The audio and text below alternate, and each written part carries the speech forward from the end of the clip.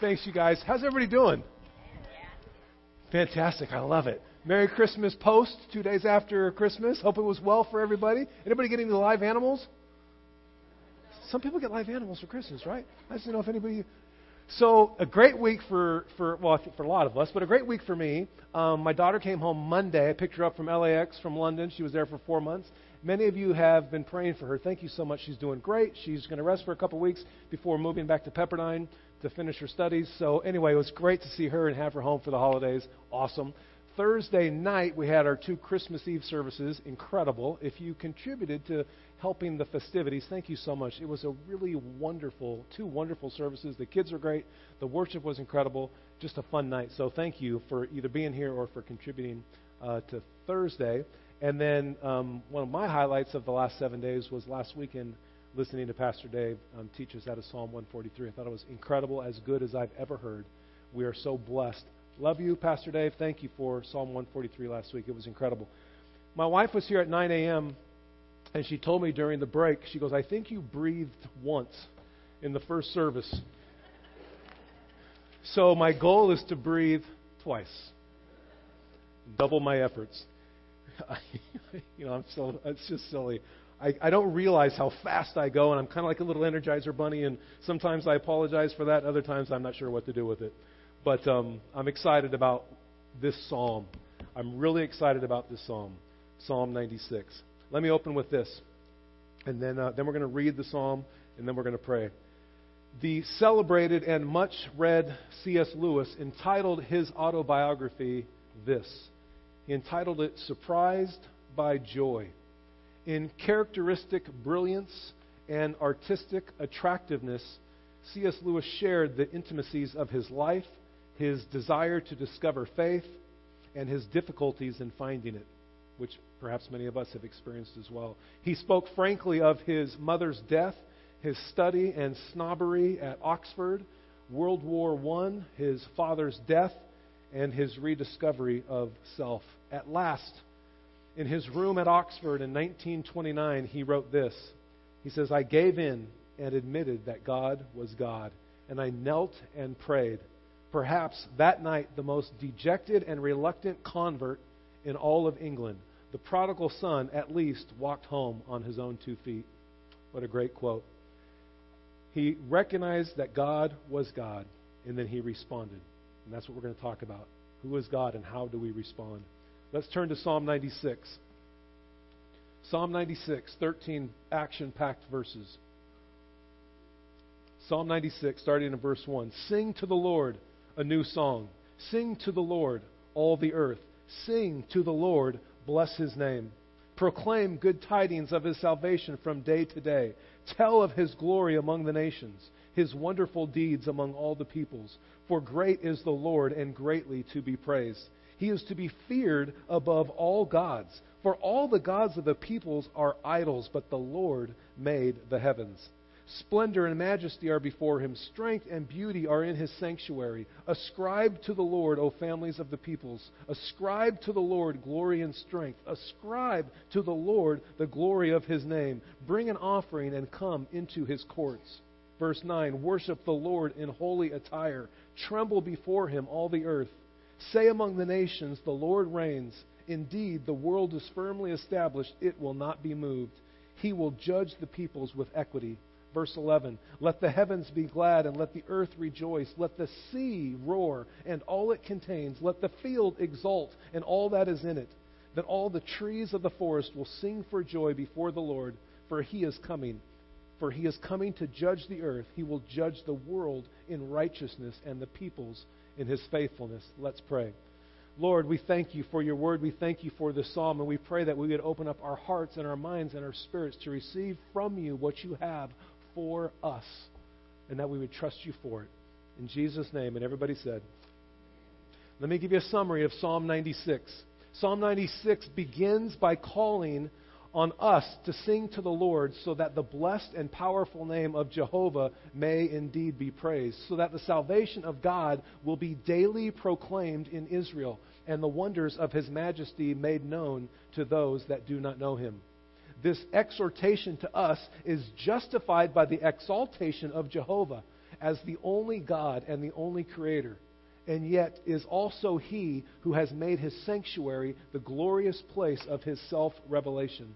With this in mind, a call is addressed to the nations to worship this God, and a charge given to His people to proclaim among the nations the joyful message of His coming, when He shall appear for judgment and yet bring with Him blessings for the whole earth.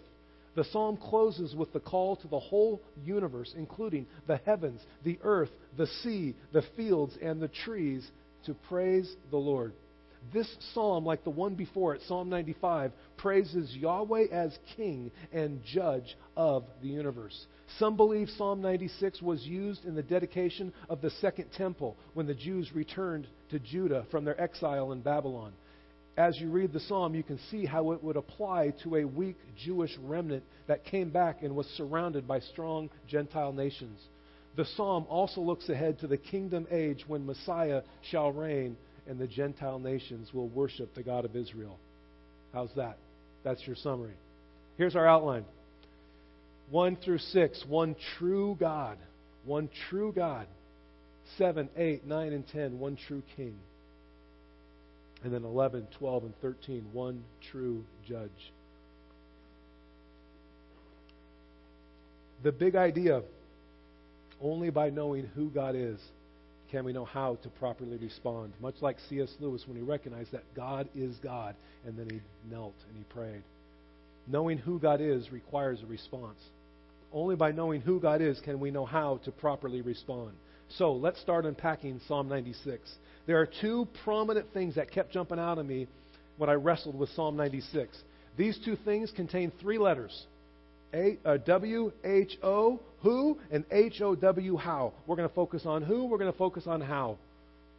Who? Who is the psalm about? Clearly, Psalm 96 is about the Lord. He is the main subject of this psalm. Let's take a look. Start in verse 1. Let's see our subject here, starting in verse 1. Sing to the Lord a new song. Sing to the Lord all the earth.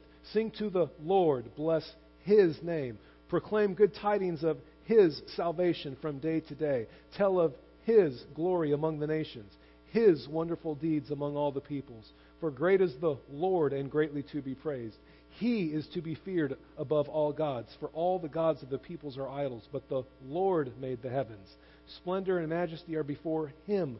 Strength and beauty are in His sanctuary. Ascribe to the Lord, O families of the peoples. Ascribe to the Lord glory and strength. Ascribe to the Lord the glory of His name. Bring an offering and come into His courts. Worship the Lord in holy attire. Tremble before Him, all the earth. Say among the nations, the Lord reigns. Indeed, the world is firmly established. It will not be moved. He will judge the peoples with equity.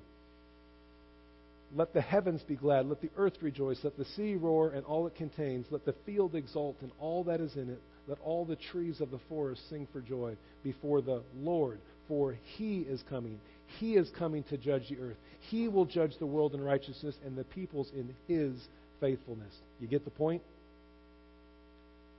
In these 13 verses of Psalm 96, the Lord is referenced 24 times. Additionally, with the content of these verses, not only does it show us who the main subject is, clearly God, but it gives us an understanding of who He is. It tells us something about Him in these 13 verses. So that's the first thing, is the who. Now the how. How do we respond? Verse after verse in Psalm 96, the psalmist not only does a magnificent job of articulating many of God's wonderful attributes, but he also informs the reader or the audience on what their proper response should be. Imagine, knock, knock, knock, and you open the door and it's God. How do you respond to that? God knocks, you open the door, and it's God Almighty, the creator of the universe. When you recognize who it is, our response is very important. Wouldn't you agree? How would we respond to the who that is before us? Let's take a look at some of the hows in Psalm 96. Okay? Starting at verse 1. First, sing to the Lord. He says it again. Sing to the Lord. Oh, a third time. Sing to the Lord. Bless His name. Proclaim good tidings of His salvation. Tell of His glory. Tell of his wonderful deeds. He is greatly to be praised in verse 4. He is to be feared above all gods. Verse 7, ascribe to the Lord, O families. Ascribe to the Lord glory and strength. Ascribe in verse 8. Ascribe to the Lord the glory of his name. We are to bring an offering. We are to come into his courts. We are to worship the Lord in holy attire. We are to tremble before him. We are to say among the nations, the Lord is king. Even in verse 11 and 12, it says, let the heavens be glad. Let the earth rejoice. Let the sea roar. Let the field exult. And the trees of the forest will sing for joy. Even the inanimate objects are to have a response to the Lord. How much more should you and I? In these 13 verses, we have 24 references to God and 20 commands of response. Who is God, and how do we respond to this God that is before us? The who and the how cannot be separated. The who and the how cannot be separated. It's going to sound like a Dr. Seuss book pretty soon. It makes sense to me that as I continue to more fully understand who God is, the how of my response will and should continually change and mature. Can I get an amen? Right? If I continue to understand more of who He is, my how I respond should change and mature. Jesus understood this as well. Turn to Mark chapter 8. The book of Mark chapter 8.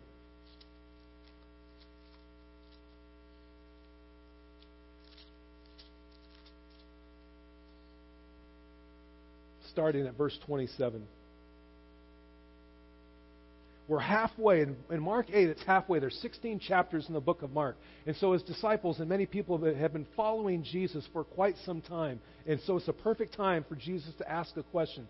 In verse 27, Jesus went out along with his disciples to the villages of Caesarea Philippi. And on the way, he questioned the disciples, and he said, "Who do people say that I am?" That's a pretty legitimate question. They told him, saying, John the Baptist. Others say Elijah, and others say you're one of the prophets. And he said to them, but who do you say that I am? Who do you say that I am? And Peter, bless his heart, he says, you are the Christ. And so Jesus warned them to tell no one about him. Verse 31. So he began to teach, so he started to tell them more about who he was, right? So they understand who he is, and so then he gives them some more. He began to teach them that the Son of Man himself must suffer many things and be rejected by the elders and the chief priests and the scribes and be killed and after 3 days rise again. And he was stating this matter plainly. And Peter, it's like, Peter, don't do it. Peter takes him aside and begins to rebuke the Lord. And turning around and seeing his disciples, he rebuked Peter and said, get behind me, Satan, for you're not setting your mind on God's interest but man's. And this is just wonderful that this is recorded in Scripture because God reveals who He is, and we do well. We say, you're the Christ. And then He reveals more, and sometimes we just kind of mess it up. And God loves us, and He rebukes us because He loves us, right? And then He just continues to reveal more, and we get a deeper understanding of who He is and a better response for how we should respond to Him. Continuing, verse 34. He summoned the crowd with His disciples and said to them, this is the how now, right? So you recognize that I'm Christ. That's the who. Now He's going to say, here's how you should respond. If you wish to come after me, you must deny yourself. Take up your cross and follow me. For whoever wishes to save his life will lose it, but whoever loses his life for my sake and the gospel's sake will save it. For what does it profit us to gain the whole world but forfeit our soul? What will we give in exchange for our soul? For whoever is ashamed of me and my words in this sinful generation, the Son of Man will also be ashamed of him when He comes in the glory of His Father with the angels. Wow, who is our Lord? And how do we respond to that? Nothing is more important than that. Nothing. Here's what amazes me and what I'm so thankful for. Because we serve an infinite God. We serve an infinite God. We are always privileged to be in a place of learning more about who God is. I've walked with the Lord for 36 years, and I'm embarrassed about how little I know. For how much can I really know about an infinite God?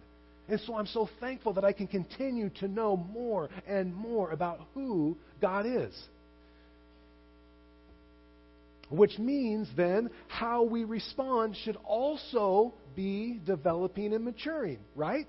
If God is infinite and continues to reveal to us more and more of who He is, how we respond should be developing and maturing. Is that true of you?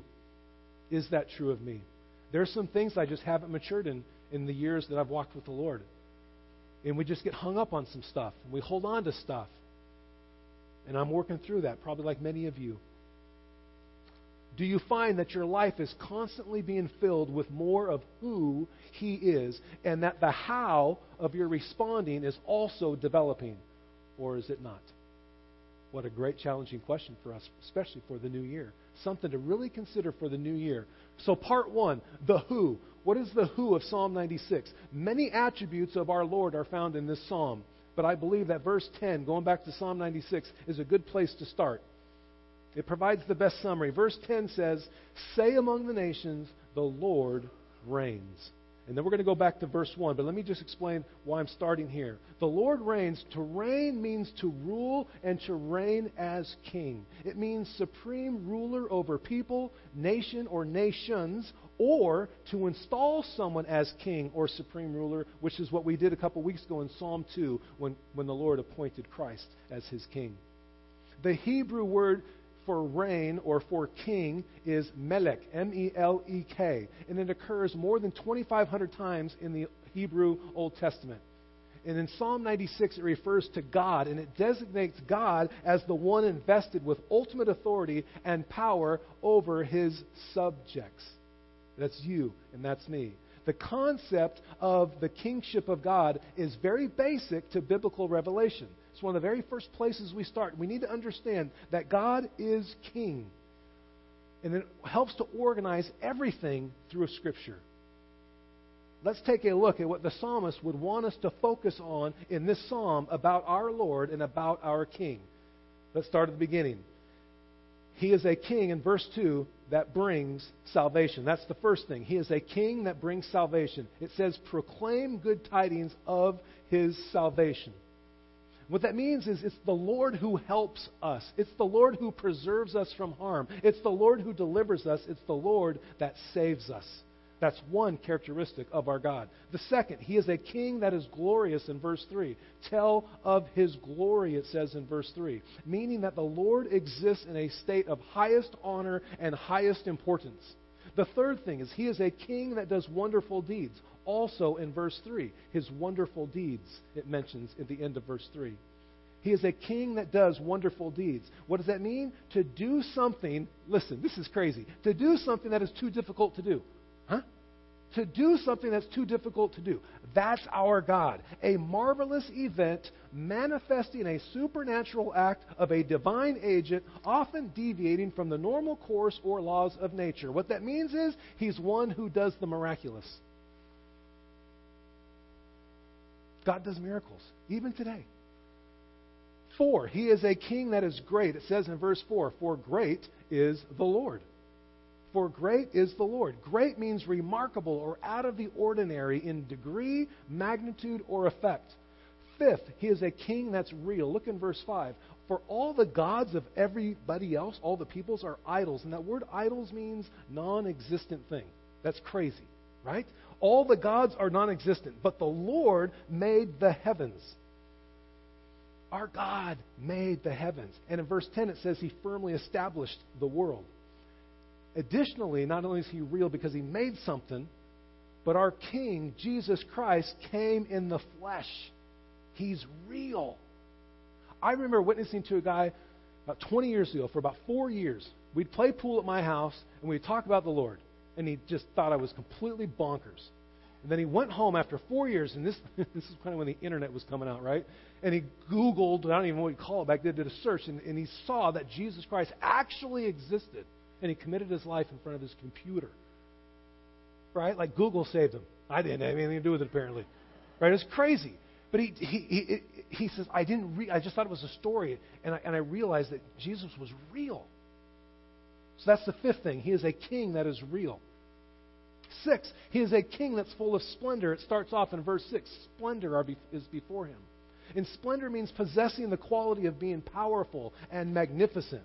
7, He is a king that is full of majesty, also in verse 6. And majesty is the quality and adornment of a person which inspires awe or reverence in the beholder, which can be related to their size, their strength, their power, and their authority. Number 8, He is a king filled with strength, also in verse 6. The property of being both physically and mentally strong. Might, power, fortified, or fortress come to mind. 9, He is a king filled with beauty, also in verse 6. The state of being highly respected or revered. 10, He is a king who is coming back, and He's going to come back to judge the world. And it says that in verse 13. He is coming to judge, and He will do so in righteousness and faithfulness, and verse 10 says, and with equity. He will judge in righteousness according to a standard, His word. He will judge in faithfulness, which means He will judge honestly, and trustworthiness is part of His judgment. He will judge with equity, which means fairly and with integrity, and according to a moral standard. So that was the who of God. Part 2, the how of Psalm 96. We shift our focus now to how we are to respond. How do we respond to all that we just learned about our Lord and King? If He is indeed our King, how are we to behave as His loyal subjects? A king should have loyal subjects. Agree? Let me ask you this. Have you ever met someone that was simply not what you would say normal? Have you ever met somebody you just go, wow, they're just a little different? You can include me if you're thinking of me. That's fine. I'm okay with that. Right? Okay, thanks for the hand that just went up. You meet some people and you go, they're just, they're a little different. Right? Maybe I'm one of those people for you. But we meet people like that. When we encounter people like that, for me, sometimes I don't know how to respond because who they are is just a little different, right? My wife and I always laugh like, what's normal? What does normal mean? Because somebody else, that who they are is their normal. So I'm not normal to them. It's totally relative. It's silly, right? So who they are can sometimes throw off how we respond. I like to say it this way. Their who messes up my how. Your who is messing up my how. Who you are, I don't know how to respond to that. Here's cool. Think about this. Or here's what's cool. There is no one like our God and King. There is no one like our God and King. Not even close. It makes sense to me that learning how to respond to who the Lord is going to be an ongoing challenge in our lives until He comes back or until we go to see Him. It just makes sense to me. That's going to be a challenge. That should be an encouragement. This is right? His who just really throws me for my how. It's difficult because no one's like our God and King. But it's going to be a joyful challenge. And the most important challenge of our lives. How do I respond to the who of God? What a great challenge for us. What a great challenge for a new year.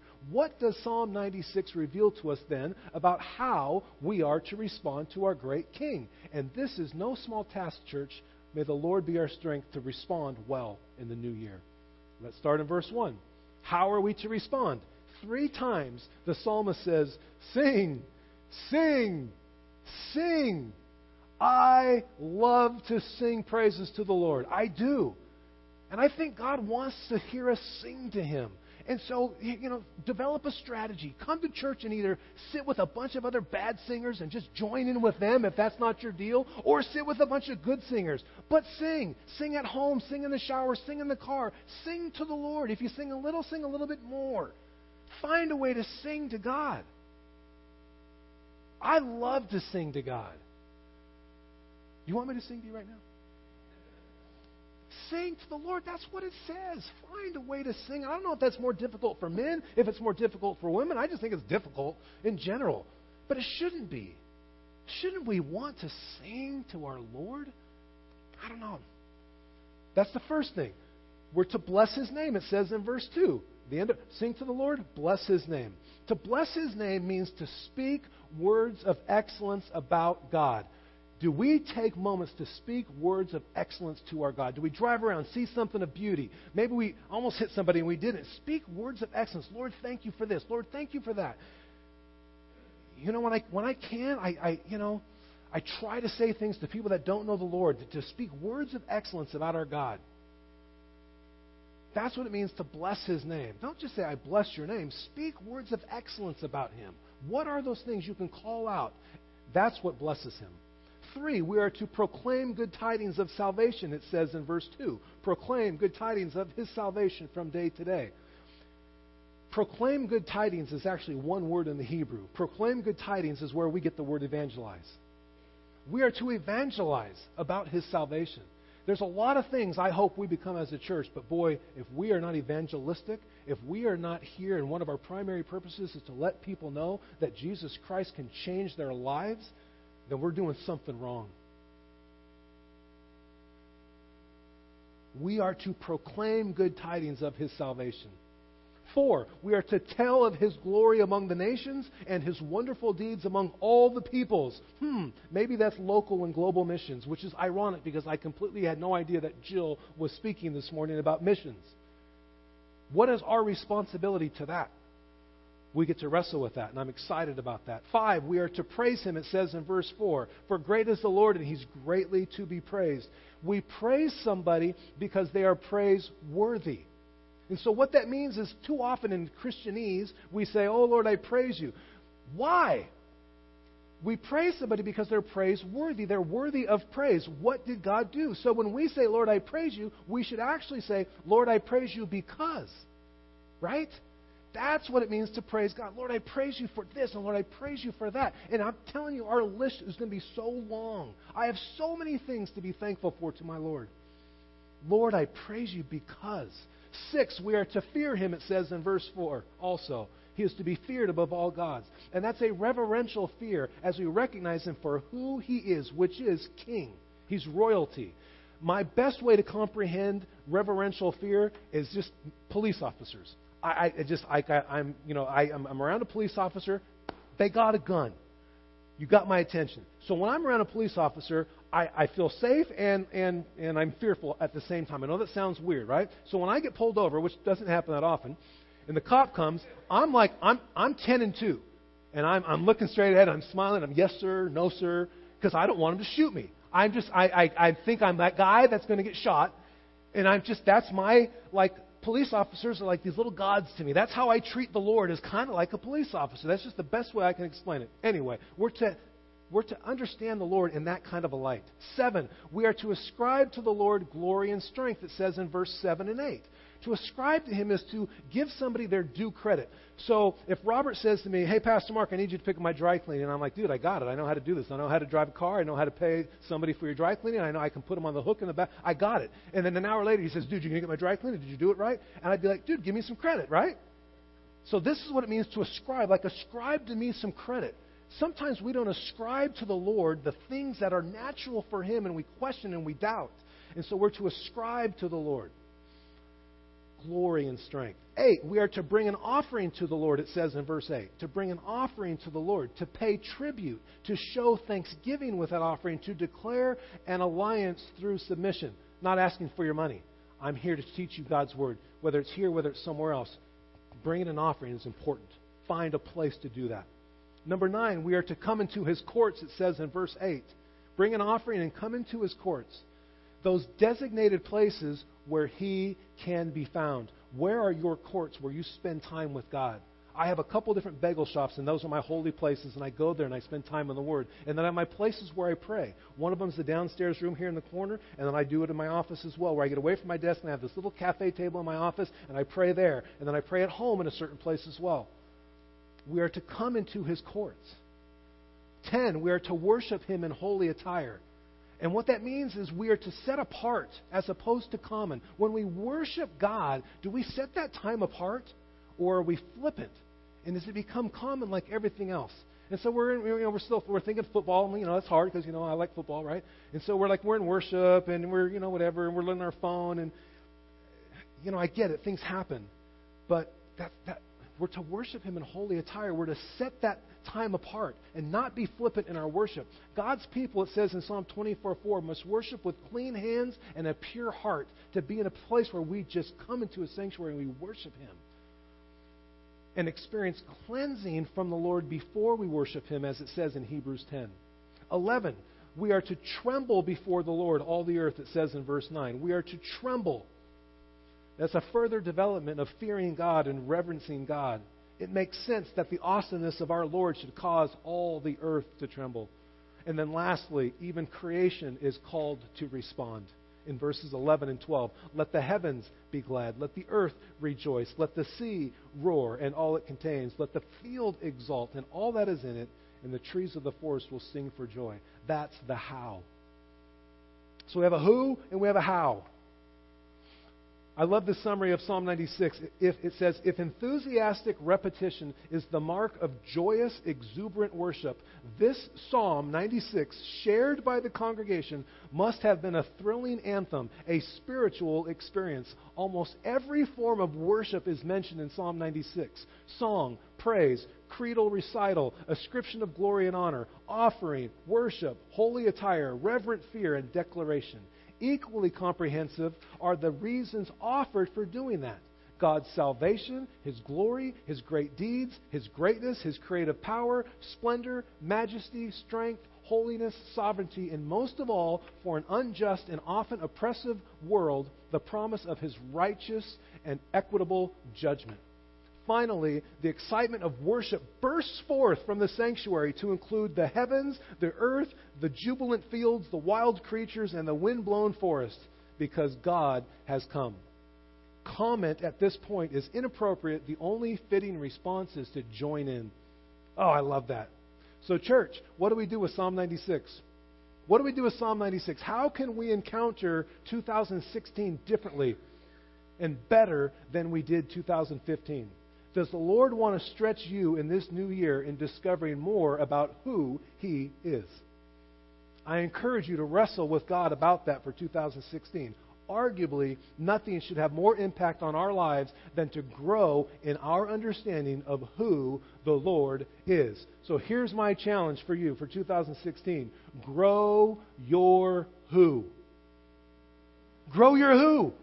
And then when you come back each week and just say, how's your who going? You're growing in your who? Tell me about your who. That's a great thing, right? We can remember that. Tell me about your who. It's 3 letters. 3 biggest letters of our life. Grow your who. What does that look like? A couple things. I mentioned this a few weeks ago. Maybe God wants you to be involved with a Bible reading plan to get through the Bible in a year. This is the one I'm doing. It's 52 weeks. It's back at the welcome table. If you do this one in 52 weeks, you'll get through the Old Testament once and the New Testament twice. I'm going to double up and do this twice next year in 2016. There's a couple reasons. 1, I need it more than you. 2, I'm uber competitive, and I don't want anybody reading the Bible more than me in 2016. I'm just saying. That's back there if you want it. You'll get through the Old Testament once, the New Testament twice next year if you do that. Grow your who. What about a book? I don't know if you guys read books. I love reading books. I'm a slow reader, but I love reading books. So maybe you don't read any books. Read a book. Read a book to grow your who. Read a book about the Lord. Read a book about something that God might be tugging your heart about. Read a book. If you read a 365-page book, which they don't make much anymore, right? But if you did, if you read one 365-page book next year, that's how many pages a day? I'm just saying. It's possible. If you read 2 365-page books next year, how many pages do you have to read a day? 2. See how easy this is?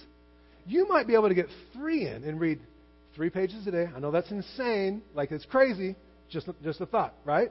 So maybe a book or 2. How about a commentary? You read the Bible, you struggle, I don't understand certain things. Man, the Lord's going to be okay. Take 30, 40, 50 bucks, go buy a commentary. That's a great way to grow your who. If you need 30, 40 bucks, Bruce Cook's back there. He'll help you out. Sorry, Bruce. I'll help him out if you can't. Bruce has got, between Bruce and I, we'll help you buy a commentary. But go to Bruce first. Anyway, I don't know. That's just silly. You're in your car. Listen to the radio. What do you listen to? Maybe that's a good time to grow your who, right? Instead of listening to music. CDs that you can listen to, DVDs that you can watch. There's a lot of Christian universities within a 30-mile radius of our campus here, right? Go to a seminar. There's lots of free things at Biola, at Azusa Pacific, at Vanguard, at, Concordia, Hope. I think there's Hope. Anyway, right? Maybe God wants you to consider a spiritual mentor to grow your who.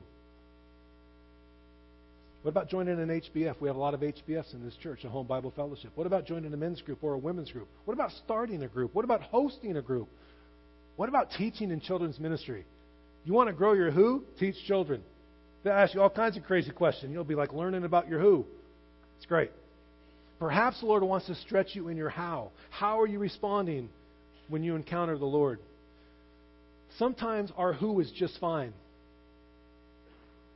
But how we're responding to what we already know is just not happening. And God says, look, I don't know if there's much more of my who I can give you because your how is just not keeping up. Does that make sense? Sometimes we're just stuck in the how. It's like, I know plenty, but I'm just not doing the how part very well. It makes sense to me that as we encounter the Almighty, that this should change how we respond. So we need to grow our who, and we need to grow our how. Grow your who. Grow your who, grow your how. Right? How? Sing. Maybe God just wants you to sing. Maybe He wants you to proclaim the good news of salvation like this psalm talked about. Maybe the Lord's telling you there's somebody, your neighbor, a friend, a coworker, whatever that is that you need to share the gospel with. Local and global missions is another way to grow our how. Maybe God's tugging at your heart to join Jill and the team in local and global missions, whatever He has for us in that. Maybe God's challenged you to come into His courts more, whether that's being more of a regular attender in church or more of a regular attender in that quiet place where you spend time with God in prayer and in His Word. Come into His courts more. Maybe it's in bringing an offering in such a way that keeps God on the throne instead of your finances on the throne. Again, don't need your money. Find a place because you need to give that as an act of worship to God. That's how we are to respond. We are to bring an offering to the Lord. Find a place to bring that offering. It's part of your worship. It's part of how we are to respond. Perhaps we need to be less flippant in our worship. I love songs that I know the words to because I know the words to them. The problem is I know the words to them, sometimes I check out. And I don't have to concentrate as much. And so I'm trying to be less flippant in my worship. Perhaps, again, you have plenty of who, but God's challenging you in the how. I don't think I can ever overstate the fact that understanding who the Lord is cannot be separated from how we respond. Who He is determines how we respond. And for that reason, we will continue at the Rock Community Church to preach the Word of God in season and out of season so that we can continue to grasp who God is. What about the who and the how of some of your relationships? Let me put this scripture up real quick. Matthew 22, 36 through 40. They asked Jesus, what's the greatest commandment? He says, love the Lord your God and others as yourself. Everything depends on these two things. Love me and love your neighbor. So what about the who and the how in some of our other relationships as well? Who are the people in our lives and how do we respond to them? Because that's what's important to the Lord, how we interact with God and how we interact with other people. So who and how is your spouse? How's that going? You know your spouse, who they are, but how are you treating your spouse, your husband, your wife? What about your kids? What about your boss? You know your boss. You know who they are, but how are you treating your boss? Your parents, friends, co-workers, brothers and sisters in Christ, and even our enemies.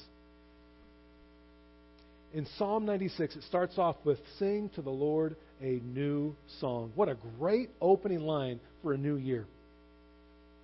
And that's my prayer for you and for our church in this new year, that we have a better understanding of who God is so that we can respond. How? With a new song, a new response like never before. A new experience of God's blessing, a new truth discovered in His Word, a new beginning after a crisis, a new open door for serving Him. All of these can make an old song new or give us a new song from the Lord. That's exciting. We're going to close with Lamentations and then a quote, and then we're going to pray. Lamentations 3, 22 and 23, one of my favorite verses in Scripture. The Lord's loving kindnesses indeed never cease, for His compassions never fail. They are new every morning. Great is His faithfulness. We can sing a new song every day. I pray 2016 is a new song for us, church. Let me close with this. More than 130 years ago, a group of 20 distinguished Americans met in the Astor House in New York City during the presidency of Millard Fillmore. Among the dinner guests was the Secretary of State named Daniel Webster, and he was unusually quiet at this dinner. In an effort to get him involved in the conversation, a colleague asked Mr. Webster this: "Mr. Webster, will you tell me," what a great question, "will you tell me what was the most important thought you've ever had?" Isn't that a weird question? Talk about getting somebody to talk more than a yes or no answer, right? What's the most important thought, Mr. Webster, that you've ever had? And he paused, and then he said this very confidently. He says, "The most serious thought that I have ever had occupy my mind was that of my individual responsibility to God." Responsibility. My ability to respond. The most serious thought that has ever occupied my mind was that of my individual responsibility to God, because he knew who God was and how he needed to respond. Grow your who. Let's grow our who. And let's grow our how. We can do this. It's 3 letters, 2 words. Right? I pray that we do that we wrestle with God in such a way where we just know more of who he is and we respond better in our how. Amen? I'm going to close this out by reading out of Psalm 97. So pray with me, and then our prayer team will be available when we're done. Let's pray. Out of Psalm 97. The Lord reigns. Let the earth rejoice. Let the many islands be glad. Clouds and thick darkness surround him. Righteousness and justice are the foundation of his throne. Fire goes before him and burns up his adversaries round about. His lightnings lit up the world. The earth saw and trembled. The mountains melted like wax at the presence of the Lord, at the presence of the Lord of the whole earth. The heavens declare his righteousness, and all the peoples have seen his glory. And everybody said, Amen. Great to see everybody. Merry Christmas. Have a great weekend.